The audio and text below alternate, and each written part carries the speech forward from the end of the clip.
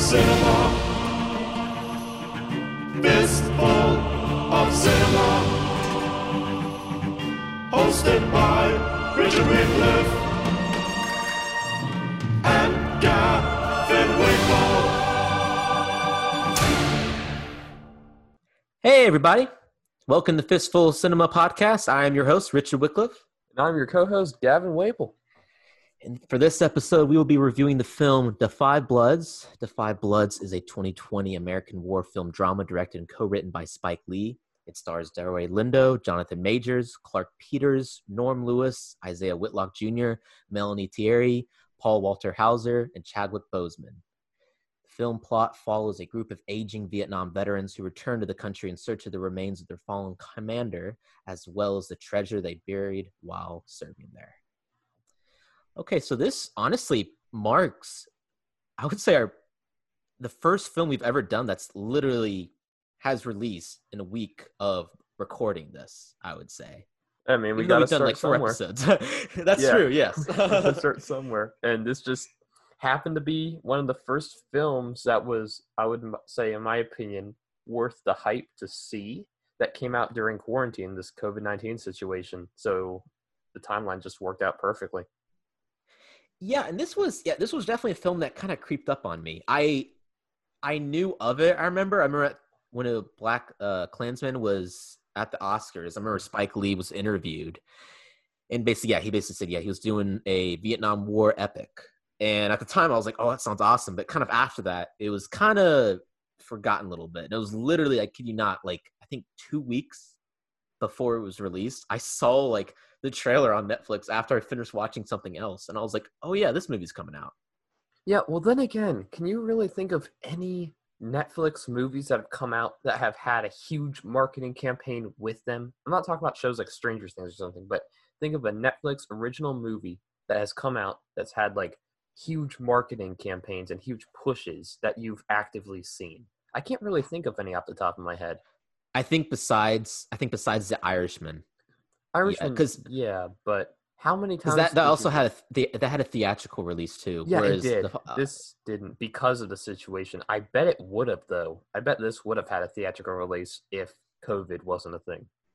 And it should have. So I think first time, because I've seen it once, and I believe you've seen it once as well. Yep. What were kind of your overall thoughts? Would you say on the picture? So my overall thoughts, I would say the first thing I noticed was it was a smaller story, even though it is supposed to be a Vietnam War epic about these soldiers going back to Vietnam and facing their demons almost in a sort of way while they're trying to finish their mission and honor their commander. It felt like a more smaller scale, more condensed story. So it didn't feel like there was a huge war raging or whatever, where you see in a lot of other Vietnam movies. It felt way more character focused. And I would say I liked the film.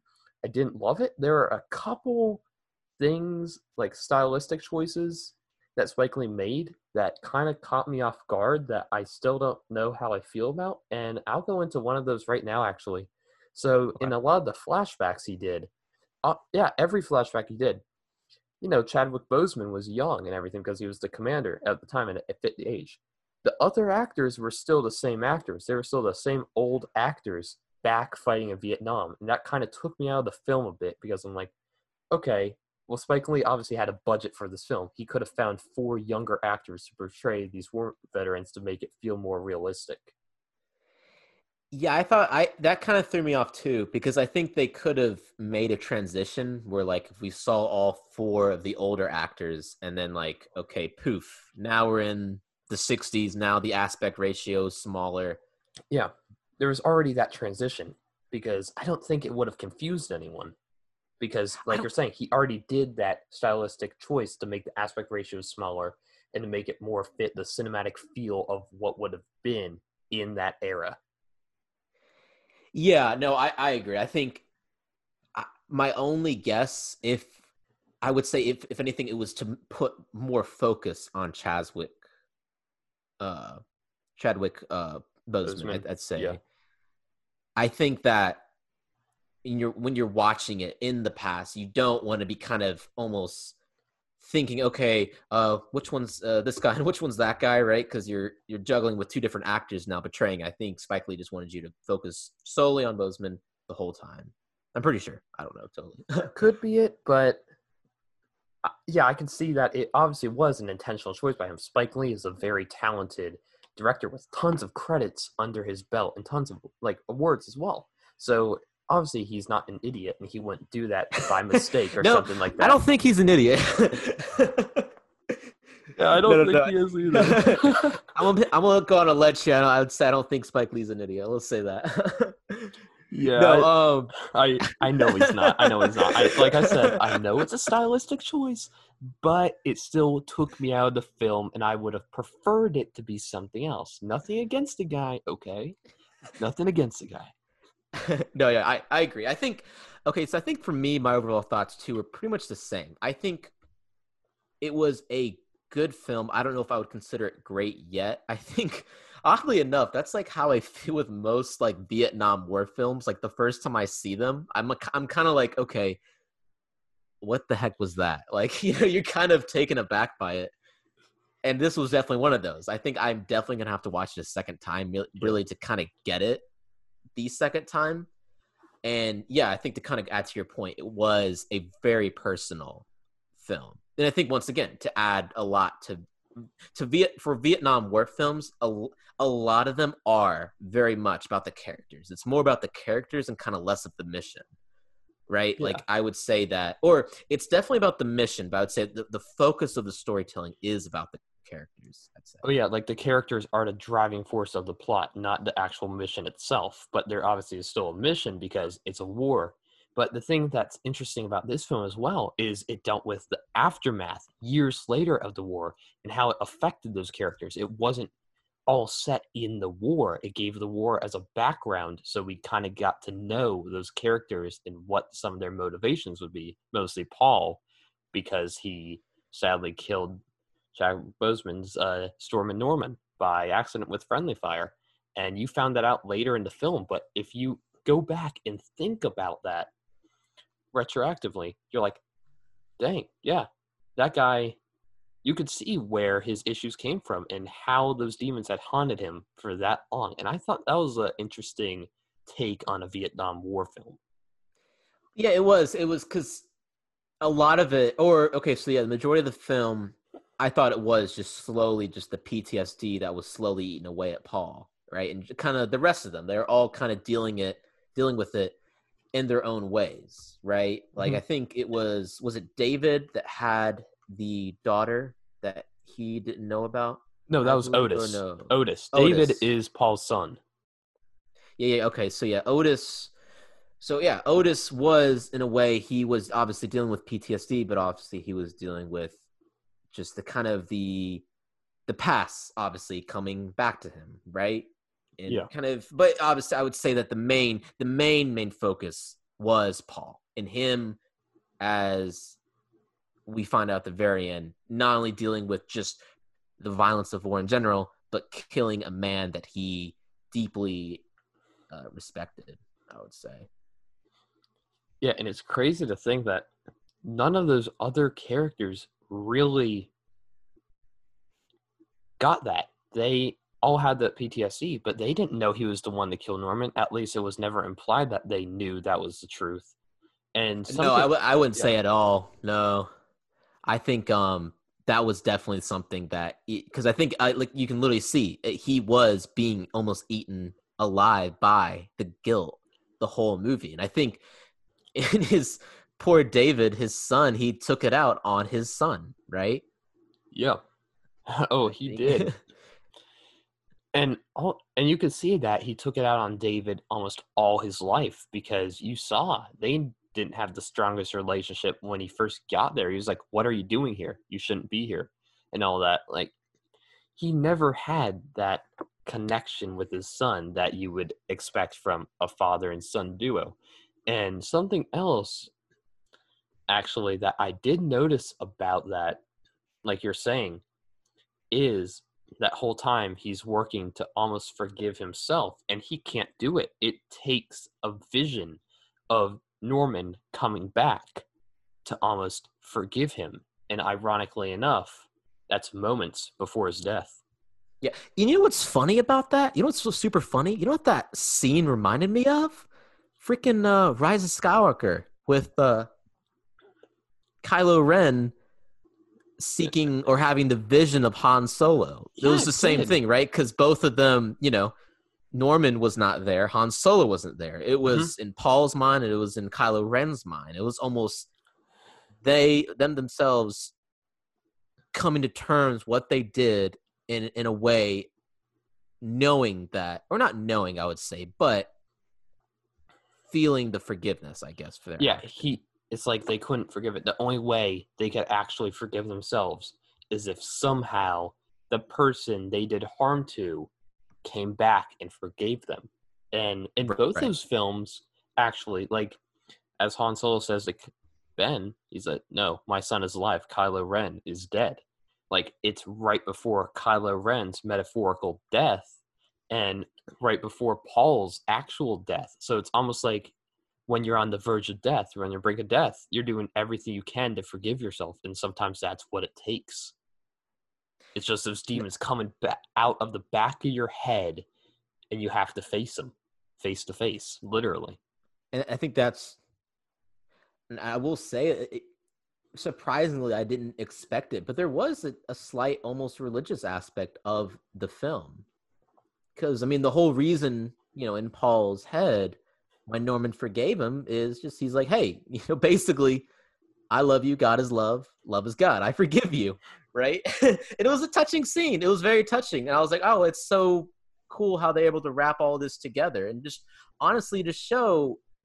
And we can talk more about Chadwick, but just show just the person that Norman was and how he influenced his squad, I would say.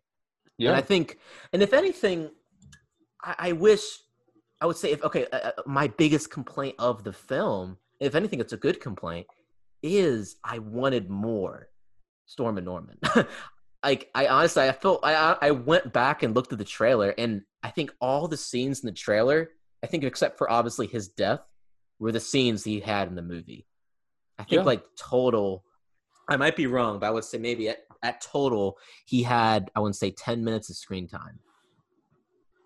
And besides like pictures and them talking about it, I think Chadwick did a great job of kind of building up to like the legendary status all of his whole squad put on him. But even with that, I wish we would have gotten more of him. Like, okay, let's actually kind of hang out with them and Norman. And that kind of also goes back to, I wish they were all young around Storm and Norman, because it would have made it, I guess. It wouldn't have taken you out of it, and it just would have been like, okay, let's settle down with them for a while, kind of. Yeah. Right? Yeah, because when, at least for that stylistic choice, like I said, when it took me out of it, I might have missed something Stormy Norman was saying, or I might have missed the actual impact of it because that whole stylistic choice just took me out of it for a second. And I feel like a lot of people probably had that issue as well, because I know it's not just me. Yeah. So, I mean, overall, obviously, it's a good complaint. I would say, if anything, like to also say, my only other like just slightly negative complaint actually is Paul and David's relationship. And I don't know if you kind of felt the same way, but kind of throughout the film until it was revealed, obviously, Paul's wife died in childbirth because of David. You see, it's almost like his Paul's frustration almost like fluctuates with David, right? It does. It's like It when David turns steps on on the and off. landmine. Yeah, it's like it turns on and off, right? It's almost like it's not consistent. So you can attribute that maybe to the PTSD and he's on edge, but still I think it's not that consistent. So I kind of lose it from time to time. Like, when David stepped on the tripwire, and then Paul literally just turned into the ultimate dad. He was like, okay, everyone, grab the line, and, everyone on three. You know what it might be as well? Because he wants to honor Norman. He knows that he was responsible for Norman's death, one of his squad mates. He doesn't want to be responsible for his son's death as well when he's put in that position. He wants to be shown that he can be a leader. Right. That might be That's what it very is true. as well. That's very true. Yeah, I think so. I think just I wish we would have once again like kind of we wanted more Norman. I wish we would have gotten or just seen more of Paul and David interact and then just kind of talking more. Speaking of them just going like switching back and forth about, disagreeing with one another and then loving one another and just going back and forth, you could easily see as well just a theme that's very common in life itself, how greed and money corrupts. So, right Oh when they yeah. got the gold, they started bickering with each other, disagreeing with one another. And before that, they were all in it together, just joking around with one another. But right when they got that gold, they had to decide how to divvy it up and how to use the different portions of it to whom and all that. They split up. Mostly like Paul. Yeah, he totally abandoned the group, and that resulted in him sadly dying. Yeah, that was definitely very apparent. And I think it was, I mean, it's a definite cliche. Obviously, like, the second they find the treasure, that's when they start breaking apart. But Yeah. I do think it was done so well because, okay, they're also dealing with the fact of PTSD and for Paul's case, the guilt of killing Norman and all that. And yeah, so I would say, yeah, all those themes were done very well. And I'd say honestly, besides that, I would say the biggest theme of the film, and it was shown very a lot in the beginning, was civil rights in the 60s, and just something that in modern media really hasn't been focused on is Black troops that have served in the Vietnam War, the Korean War, and World War II, and even before that. But I mean, even like can you honestly count how many? Like, there's not that many. There's not that. I think this was a movie that was very much needed, especially during this time. Sometimes it was almost kind of funny. I was like, wow, with all this happening, and then a film like this coming out, it is kind of funny. And it's, well, not funny. It's more funny in the ironic sense, but it Yeah, was more. I see It what you was mean. it was sad and kind of watching the beginning, and I'm like, oh my god, like you literally see this today. It's crazy just to think how you can compare our world today with the 60s. And I remember I made a joke with you a while back, like, are is this decade gonna be reliving like the 1960s with all this stuff happening? And Yeah. after looking at this with all these civil rights issues going on right now, I'm thinking it possibly could be. And what a time for this film to come out. And I know Spike Lee, unless he's a prophet and can see the future, he didn't intend for all this to happen when his film released. Heck, I doubt anyone wants this stuff to happen, but you can't deny the coincidence. And I feel like this movie got to be much more popular than it would have been otherwise as a result of very similar social issues happening at the same time. And Spike Lee's really good at that, where I think he offers just the truth, right? He Yeah. doesn't try to sugarcoat it. I'd almost treat it like how Tarantino did it in Django Unchained, right? He didn't dance around the fact that, oh, slavery was this and that. No, he showed just how brutal it was. I feel And like with it, this, yeah. and in the situation of the Vietnam War, and even worse for them, it's like, okay, not only don't they have the equal rights coming back home, okay, they're being treated the same way as other soldiers, right? So they'll arrive home at the airports, being called all these various horrible names. And on top of that, they're in a country where the majority of people still hate them and hate their guts, regardless if they served or not. Yeah, and that's insane to think about. It really is, especially after all this time. Like, you would think that people would learn to forgive and forget, but when there's wounds that deep, you some people just can't, and it puts you in that Yeah. predicament.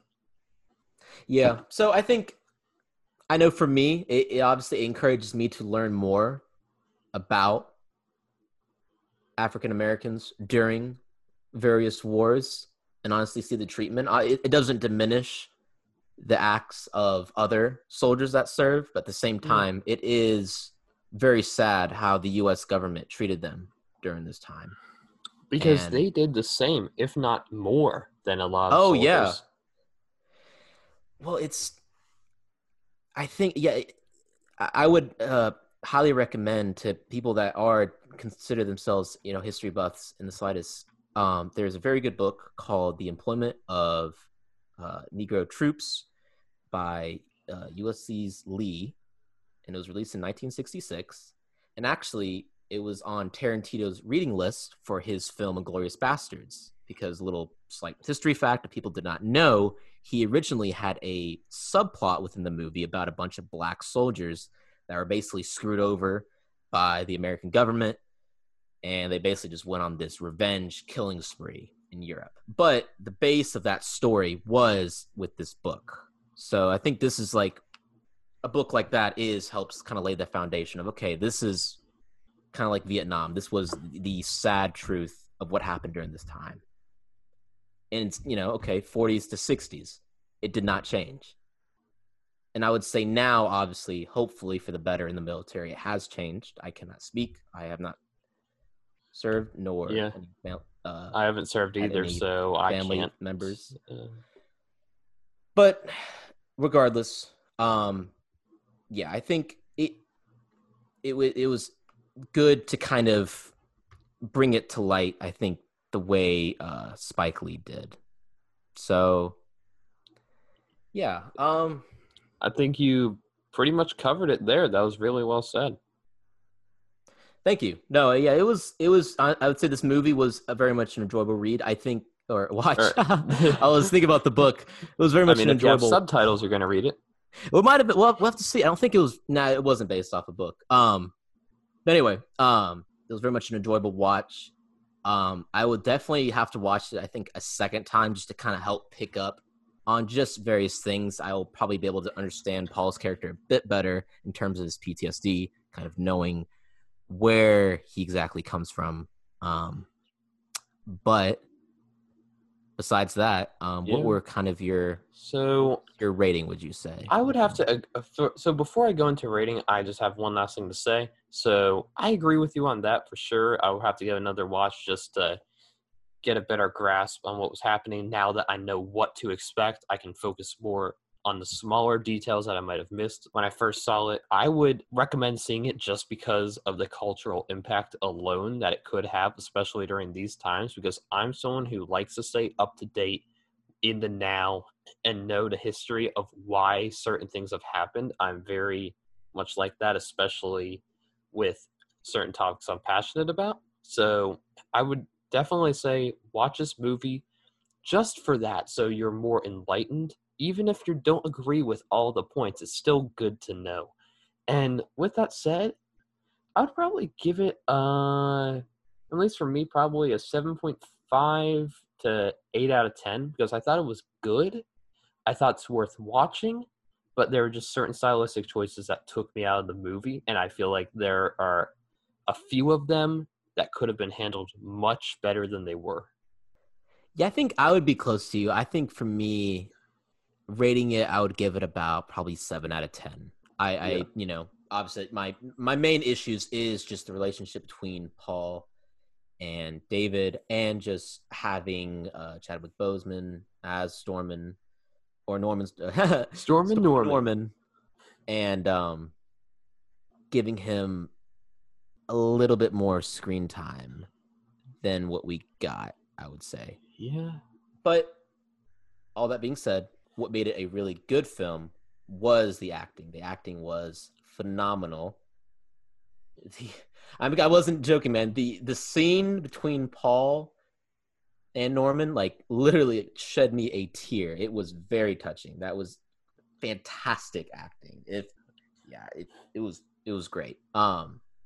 And as we previously said, the very much how it is so relevant in today's culture. I think the best way, however your political views are, it doesn't hurt to learn about this stuff. It doesn't hurt to learn history. And not only that, unbiased history. Like, this is just the simple fact of the matter of how, Black troops were treated during this time.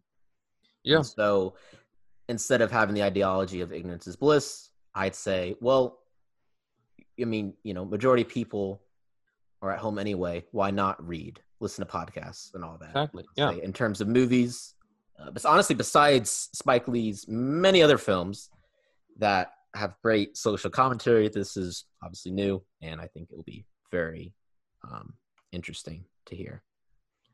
Yeah. So, yeah. I honestly have to think of, what do you personally think the longevity or the lifetime of this movie will be where it's as relevant as it is now? Do you think it's going to be almost like a fad where it'll fade away after these issues are resolved? Or do you think it'll be put in as a staple of like a 2020 film that was culturally relevant? I'll say culturally relevant. I think if any, it reminded me, it stole a lot of kind of imagery. If you remember, they had Flight of the Valkyrie. They had the they had the river, going down the narrow river. Very I think they even had they even had the Apocalypse Now poster. I think in the back of that. They did at the club. Yeah, it was Apocalypse Now. Yeah, it was very similar in a lot of shots, and I guess thematically in some ways to Apocalypse Now. But I don't want to get talking about that yet because we'll have to save that film for another podcast. Yeah, so I think kind of basically Apocalypse Now, when it first came out, if anything, it was kind of like this. It was liked by critics, but it wasn't loved. I don't think people totally got it. But as the decades went on, the themes in it still remain the same. And it was relevant because it was, it's, even though it was a fictional story, how it affected the people in it, obviously PTSD in the story is very real. And I think for this, it's obviously as well a fictitious story, but the way the characters act and are is very believable to say, okay, yes, this is, the veteran maybe experience, I would say. Yeah. So basically, long answer, but I would say it will be culturally relevant still many years down the road. Yeah. Hopefully, I hope. I think it will, because I feel like it didn't sugarcoat anything. It didn't try to play it to be a crowd pleaser. I can't even talk right now. But yeah, it didn't try to do that. And because of that, I feel like it will be. Because I feel like if it did try to tone things down just to be more family friendly, it wouldn't. I feel like the most culturally relevant films are the ones that go all in to an issue or a time period and actually show the actual impact it had on a place, a character, etc. Yeah, I very much agree with you. So going all the way back, final rating for me, 7 out of 10. Yeah, I would probably say 7.75 out of 10, just in between 7.5 and 8, because I need to watch it again to kind of decide which way I'm going to lean towards. Hi, everybody. I believe that kind of wraps up this episode. Thank you all so much for listening. I hope everyone is staying safe, staying very healthy during these times, and happy trails, y'all.